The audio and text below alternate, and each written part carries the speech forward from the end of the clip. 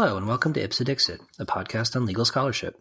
I'm your host, Brian L. Fry, Spears Gilbert Associate Professor of Law at the University of Kentucky College of Law. My guest is David W. Johnson, lecturer in law at Stanford Law School and lecturer in the Stanford School of Design. We will discuss his article, Designing Online Mediation. Does Just Add Tech Undermine Mediation's Own Most Aim?, which will be published in the FGV Direito Sao Paulo Law Journal. So welcome to the show, Dave. Thank you, Brian, for inviting me. Yeah, so I'm really excited to talk to you about this paper because I found it a really provocative way of thinking about mediation and how mediation is designed through the lens of design thinking rather than legal thinking, which is, I think, a lot more familiar to a lot of legal scholars and lawyers. But before we start talking about that, I was wondering if for listeners who might not be that familiar with mediation, or as you like to call it, mediated negotiation, what exactly is mediated negotiation and how is it different from other kinds of dispute resolution like litigation? Yeah, so pretty much every negotiation book, mediation book, or ADR, alternative dispute resolution book, will have some sort of diagram, the ADR continuum, which basically from left to right describes the options or possibilities of two people or two businesses or more than two people or businesses resolving a dispute. On the far left of the continuum is effectively self-help or negotiation. And as you move to the right across the continuum, there's plenty of different tools or methods, but I'll mention a few. The big ones would be what I call, like you said, mediated negotiation or mediation, which is a method by which the parties agree to have what they call a neutral, and I'll come back to that phrase later, a neutral third party work with them to help them usually break an impasse and negotiate a resolution. Mediation is actually a big business, certainly out here in California and across the country as well, more so in some states than others in large measure because of how the courts have adopted mediation as a dispute resolution mechanism in each of the different states. Some embrace it, some haven't. And then sliding to the right on the continuum, you move from mediation to, you can have expert neutral evaluation, which is a mechanism that emanates from the federal courts, where the judge appoints an expert to receive submissions from the parties and then deliver a report on an opinion, basically, an expert opinion on the party that has the better arguments. And sometimes that report goes just to the judge. Sometimes that report goes to the magistrate judge who's managing discovery. Sometimes that report goes to both of the parties as an effort to move the parties towards one another in settling the case. Past that, then you get into arbitration, which is private litigation. I think most of us are familiar with arbitration. There's several mechanisms for that. AAA, American Arbitration Association, runs arbitrations. JAMS is well known as having a stable of arbitrators, usually one, sometimes three, oftentimes retired judges or senior people, almost always lawyers, who sit effectively as private judges and will listen to a case and decide it. And then past arbitration, you get into litigation, which occurs in public courts and uses appointed judges with official government powers to litigate and run trials and issue judgments and verdicts. Mediation, back on the far left of that continuum, is the first place where the two parties, the disputants, sometimes we refer to them as disputants, will bring a third party into the mix. And from left to right across that continuum, there is more formality, less control, and the methodology tends to be more rights-based and less interest-based. Mediation fits in a sweet spot where the contentiousness and the cost still may not have risen to a point where it becomes burdensome and the parties can hopefully resolve their dispute without getting deeply into the system, for lack of a better phrase. Well, so what then are like the distinctive features of mediation as compared to other forms of dispute resolution? Because in your paper, you talk about mediation as I took it, kind of as being sort of distinctive because of what it doesn't do or isn't intended to do. Yeah. So that's great follow-up, because mediation, and this is something I think that clients oftentimes fail to understand unless it's really well explained to them by their lawyer. Mediators who run the mediation do not and are not asked to deliver a judgment or an opinion on right or wrong, or who will win or who won't win, or even the morality of one position or the competing position of the parties.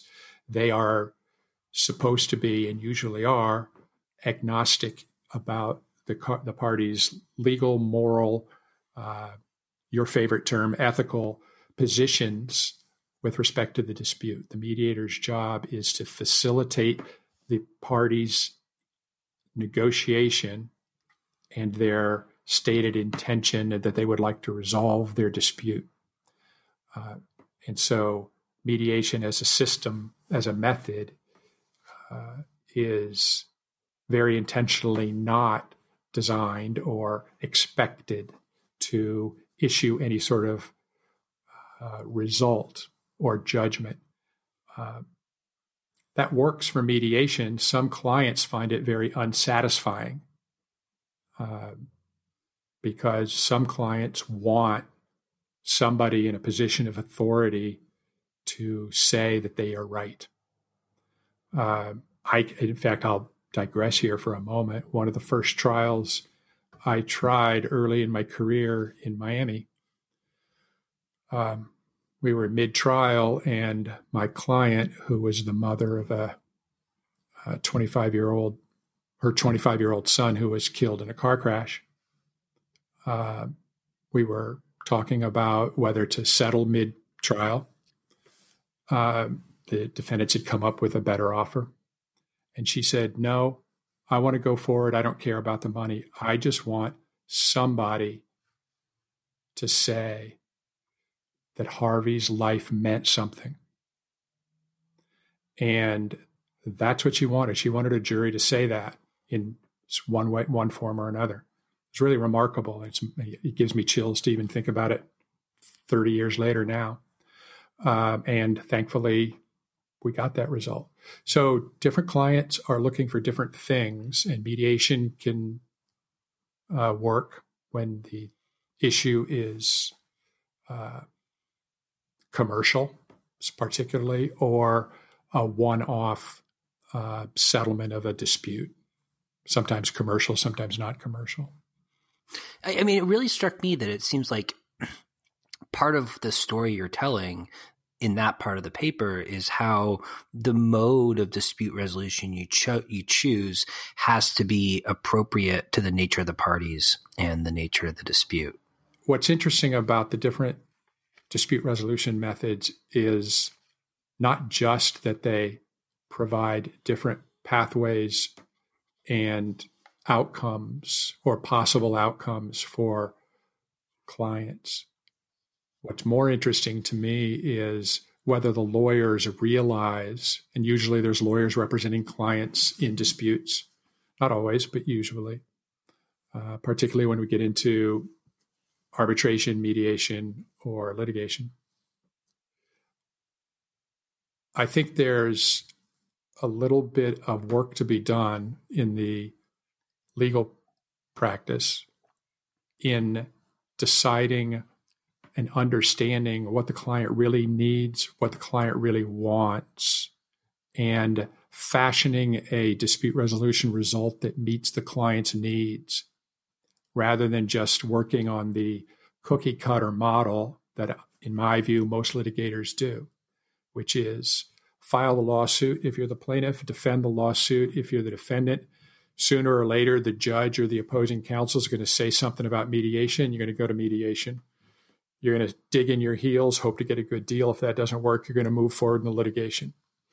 And then you're going to continue to beat each other over the head for a while, spend some money, and then maybe talk settlement at the insistence of the judge before you go to trial. It's such a cookie cutter process. I don't think anybody thinks twice about what the client really wants. And unless the client is a lawyer themselves and has a deep understanding of both what they want and what the system can and can't give them, which is common in commercial situations, but not common in most litigations, then the client is basically, although they're supposed to be the one in control of their dispute and the resolution of their dispute, they're the last person that has any real control because they lack the understanding of how these systems work, either their design or how well they work, their function.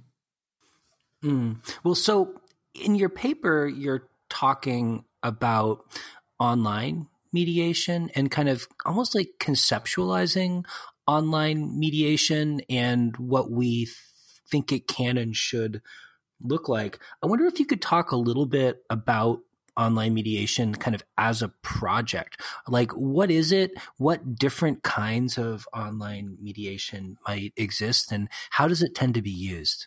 Online mediation is, I would say, in its infancy, but growing quickly. And there does not seem to be any consistency with how different mediators or different mediation organizations or companies are going about it.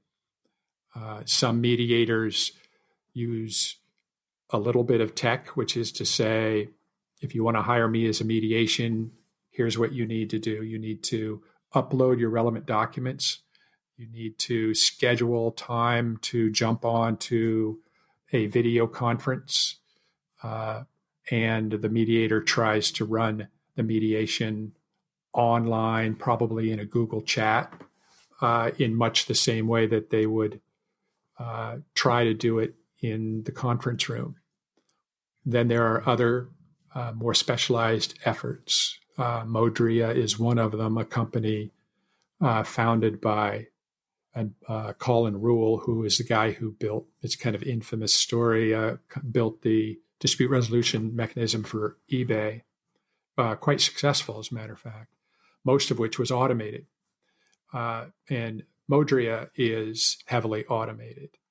And so the question about that I pose about that kind of online mediation that is using some automation and has every intention of increasing the amount of automation, including but not limited to adding AI at some point downstream, is whether or not mediation is going to get bent, reshaped, morphed, or transmogrified into something that it isn't now when it is conducted in real time, in real space.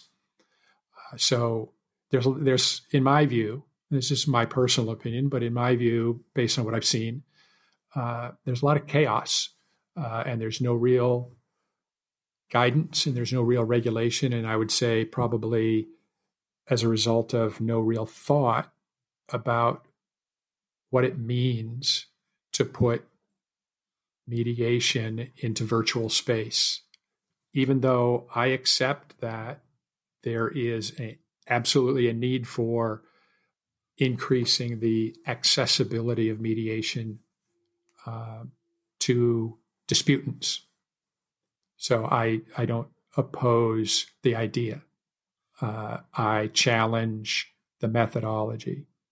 I come from Silicon Valley, 25 plus years in the Valley, and I have come to see that many tech companies are basically engaging in a race to build it fast, build it as easily as possible, and get it out there and grab market share as quickly as possible. And I just wonder whether the race to break down mediation into its component parts and then port it online is actually going to end up with the best online mediation deliverable. Well, so one of the things I really, really like about this paper is the way you talk about the role of design and design thinking in structuring dispute resolution mechanisms and really, in a sense, like institutions more broadly. So I wonder if for non-designer listeners, you could spend a minute just talking about what design is and how we should think about design in relation to our goals. And in particular, there's a quote I really liked that you put in the paper from Steve Jobs, where he said, design is how it works. Like, what does that mean? And how do you think that ought to inform the way we think about design in this context? Yeah. So Steve's quote was in response to some of the early products coming out of Apple that were quite clearly sexy, for lack of a better phrase. And people were saying, oh, look at the design of the Apple products, the Mac, et cetera, et cetera. And yeah, they look nice. And even the boxes, you'll remember that there was a point where they innovated boxes that they shipped the products in. And now you see copycats doing the same thing, which is fine. But he gave a talk and was really adamant that that's not the design. How it looks on the outside is aesthetics, and there's a design element to the aesthetics and the marketing of the product. But the design is how the product works. That's where the design lives. And I like that quote because I think it applies not just to products, but also to what I call non-physical systems or social systems. And there's a couple of quotes in the paper from the founders of the D School. And one of the founders of the D School is also a founder of IDEO, the design firm in Silicon Valley, where they say that design thinking has grown up on products, but we see, and I agree with this wholeheartedly, we see a future for design thinking as applied to social systems. That includes institutions, that includes law, it includes healthcare systems. In my stretch target for the next coming couple of years is to look at a way of rethinking climate change treaties from a designer's point of view. So we are, I think, all of us embarking on this push to bring design thinking into what I personally, it's just my handy way of thinking about it, non-physical products, non-physical things, such as social systems. So I picked on mediation this time around and looked at mediation as a system of communication that, by all accounts, is thousands of years old and has developed a deep set of norms and standards, culturally specific norms and standards as well. And the designer's point of view, to look at a system like that and think about redesigning it for online use. The designer's first mandate is to look at the end user and the needs of the end user and try and figure out how the end user's needs are best met by whatever product or service or system the designer is thinking about working with. And so the question I pose for those people who are building online mediation systems is, are they truly thinking about the end user's objectives as opposed to simply putting mediation online so they can develop throughput to generate revenue? Well, so I wonder if you could spend just a moment sort of reflecting on how design thinking should or could inform our understanding of systems of mediated negotiation kind of writ large, right? Because it seems like, as you were suggesting, on one level, they seem to have kind of developed organically over the period of many thousands of years. But in other respects, there's sort of elements of intentional construction as well. I mean, we've had mediated negotiation for a long time, but we also create particular mediated negotiation systems. How do you think design thinking can and has informed the ways we go about doing that kind of activity today? Working backwards, I'm not so sure that a whole lot of design thinking has been applied to mediation to date. I think it would be an interesting project to sit down with a group of designers and think about mediation as it exists now, forgetting the online component and just making what we call a design challenge. We use the phrase, how might we? How might we improve the quality, improve the way mediation works, to use Steve's phrase,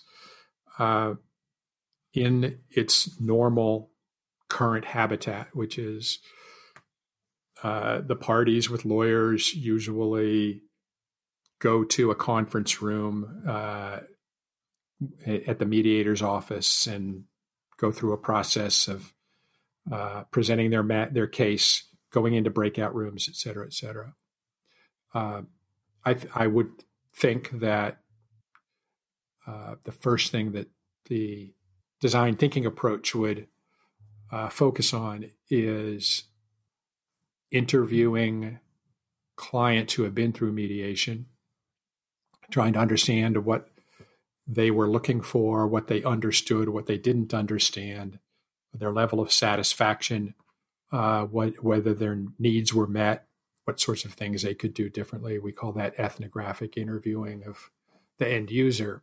But also, interestingly, the lawyers are also participants, are stakeholders in the mediation process. So I'd also want to look at that and try and, with some, it's funny to use the word empathy and lawyers in the same sentence, but with some empathy, try and understand really what the lawyers are trying to accomplish. And some lawyers are trying to accomplish higher profits. Classic being the plaintiff's contingency lawyer who wants to file the lawsuit, spend as little time as possible getting the case to mediation, get the insurance company representative into the mediation room, shake them down for as much money as possible, convince the client to take the money, close the case, and then move on. That has to be understood by the designer. We don't necessarily like it. We may disagree with it morally as the approach, but that doesn't change the fact that it's an element of the mediation process as it exists now, and undertaking a redesign for improvement has to take that kind of thing into account. And then lastly, next I would look at mediators. I've been in enough mediations to know that mediators come in a wide array of what I will call types. Number one, there's 6 or 8 different definitions for types of mediators, from facilitative to evaluative to relationship building. There's a laundry list of the types out there, and every mediator comes at it somewhat differently. But I also, again, want to find out what drives the mediator. Some mediators really genuinely have a passion for their work, and they really believe that they're doing a good service in spending their time helping people arrive at a resolution that feels good, as well as is one that they can say yes to. These are the kinds of mediators who oftentimes try and get parties to speak to one another, apologize to one another, try and really bury the hatchet and get some emotional health from the result, as well as an assigned piece of paper. And then there are others who, I was involved in a mediation once where the mediator literally blocked the door of one of the parties who was trying to leave until he agreed to say yes to a $30 million settlement deal. And he got the party to agree to the $30 million settlement deal. That guy got to his private jet, flew home, oddly enough, to Kentucky, and talked to his wife. And the next morning, his wife made him call back and say, I'm backing out of the deal. So there are some mediators who play hardball. Again, the designer's approach has to be to take all of these types of variables into account and think through how they can make improvements in the system, in the process, and the rule sets around the system for improvement of the process. The first thing that's coming to mind right now that seems obvious now that I've reflected on it is clients need to have a much better understanding of the type of mediator they're going to get involved with, and the lawyer has to do a really good job of selecting the mediator that's going to fit the needs of the client, and has to put that decision in front of their commercial interests. Much in the same way one might say in today's political world, some people should put country over party. So there's lots of tensions and lots of competing motivations in the several sets of actors and stakeholders in mediation now. So for me, the design thinking approach is going to focus on a deep dive into the human-centered component, what each of the players is trying to get out of a mediation, find some alignment across those needs, and perhaps develop several different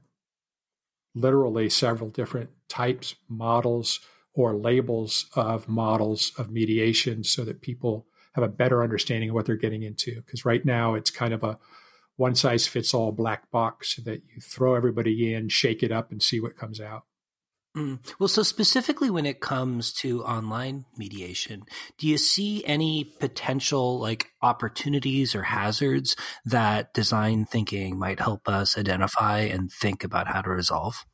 Yeah, I think the opportunity, having said what I just said, the opportunity may be that the technology, if it's well designed, could actually help people make these cuts, make these decisions. So if I'm somebody, or if my client is somebody who really needs to hear an apology and feel like they have emotional satisfaction as much as financial satisfaction, then I might want to go to not just a particular mediator, but I might want to go to a particular online mediation provider whose technology is set up to move in that direction. It may be that there are enough modular tools in the online scenario where options exist. So, for example, there's one company that has already built their own platform. It's out in India. It's in a beta right now. Has built their own platform where the parties can, in real time, have ongoing private chats with the mediator while the mediator is in the group chat with both parties. So you could have a scenario where the mediator is, quote, in the room, in the virtual room with all of the disputants, and at the same time is running private chats in separate rooms with all of the disputants. Now, this is something you physically cannot do in the conference room in the office of the mediator. You have to do the hallway diplomacy. Go down the hall, talk to them, come down the hall, talk to me, go back down the hall and talk to them again. But the advantage of being able to hear from in almost immediate cycles from all parties commenting about what they're hearing, what they like, what they don't like, is one example of how the technology can actually improve the mediator's ability to move the parties in a direction that's going to get them not just towards a resolution, but a satisfying resolution. So the advantage of the technology is that it might be, if it's well designed, it might have a better fit for different clients' needs. Are there potential risks or potential things that you think we might ought to be concerned about? Yeah, and I alluded to one of them, which is one of the drivers, and this is sort of an individual driver, but some of the people who are interested in online mediation see it simply as a way of making more money because they can handle more cases and they can do it with lower overhead, and they can move clients through mediations online because they can do it asynchronously. So they can have several mediations going on at the same time and feel like they can still do the work that they need to do in order to get the cases resolved. But I think that is a motivation that has a risk of not putting the client's interests, because the mediator is being paid by the disputants, putting the client's interests, although they are not technically clients of the mediator, they are the ones paying the mediator for their service, putting the disputants' interests in front of their own.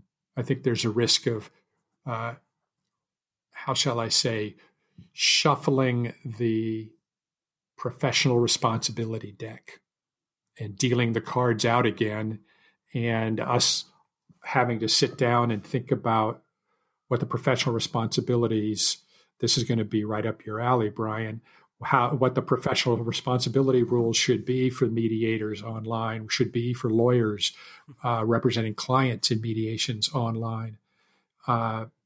If the technology is such that it reconfigures or re-incentivizes parties in a way that's different than the way they are currently incentivized.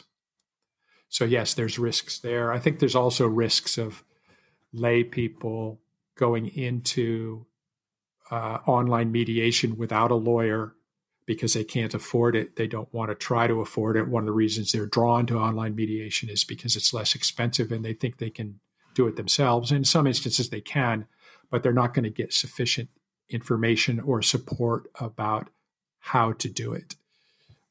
I think there's a lacuna in the system right now of informing the client, the disputant, the user, of the things that they need to know before they undertake the mediation. Because bear in mind, a mediation is going to result in a binding contract, and binding contract perhaps for quite a bit of money. And most people who are going to do a binding contract for quite a bit of money will usually get a lawyer. So in this instance, they may think that the mediator has their best interests at heart when they are presented with a deal. But in fact, the mediator's job is expressly not representing any one of the disputants. It's just trying to move them to a deal. So there's danger there as well. Well, so Dave, in closing, it's pretty unusual to have people who are teaching both in a law school and in a design school.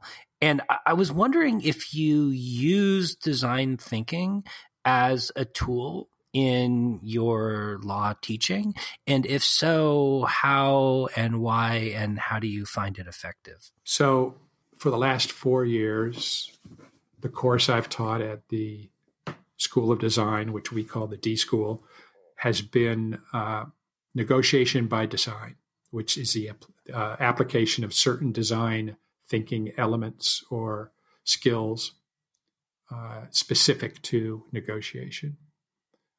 We get graduate students.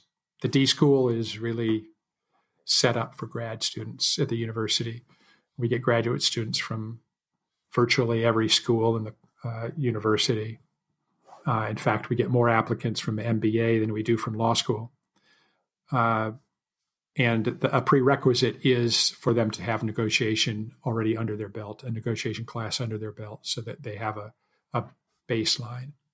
And the objective here is to present what we call the design abilities. There's currently a list of 8, maybe some people say 10 design abilities. The ones that I focus on are managing uncertainty, empathetic communications. I'm working off the top of my head. There's one other that's not coming to mind. And we really drill down on these particular design thinking abilities and apply them over to negotiation. Now, taking a step back from that course, when I did my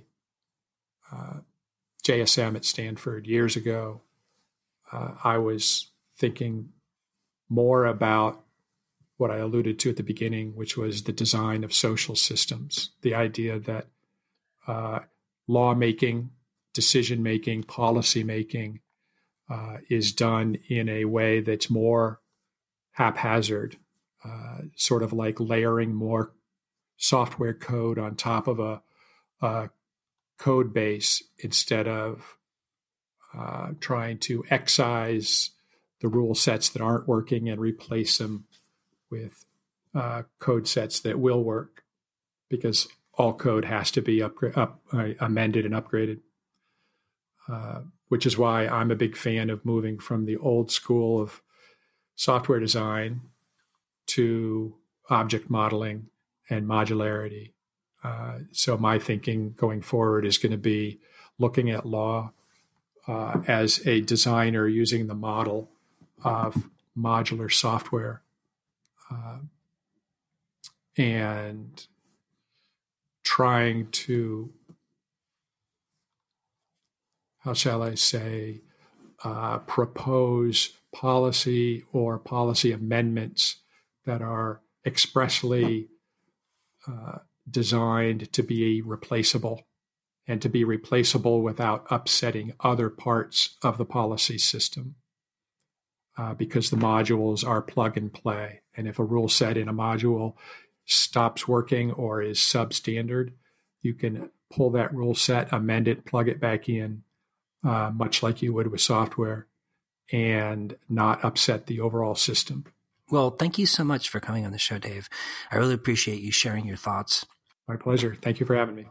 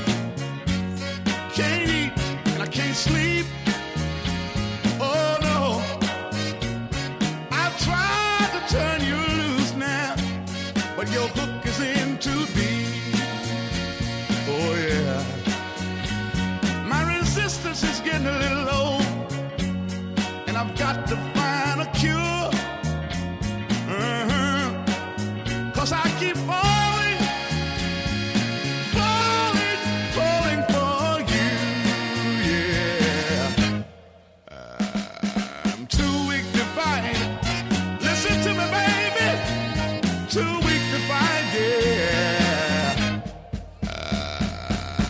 Too weak to fight. You're messing with my head. You got me too weak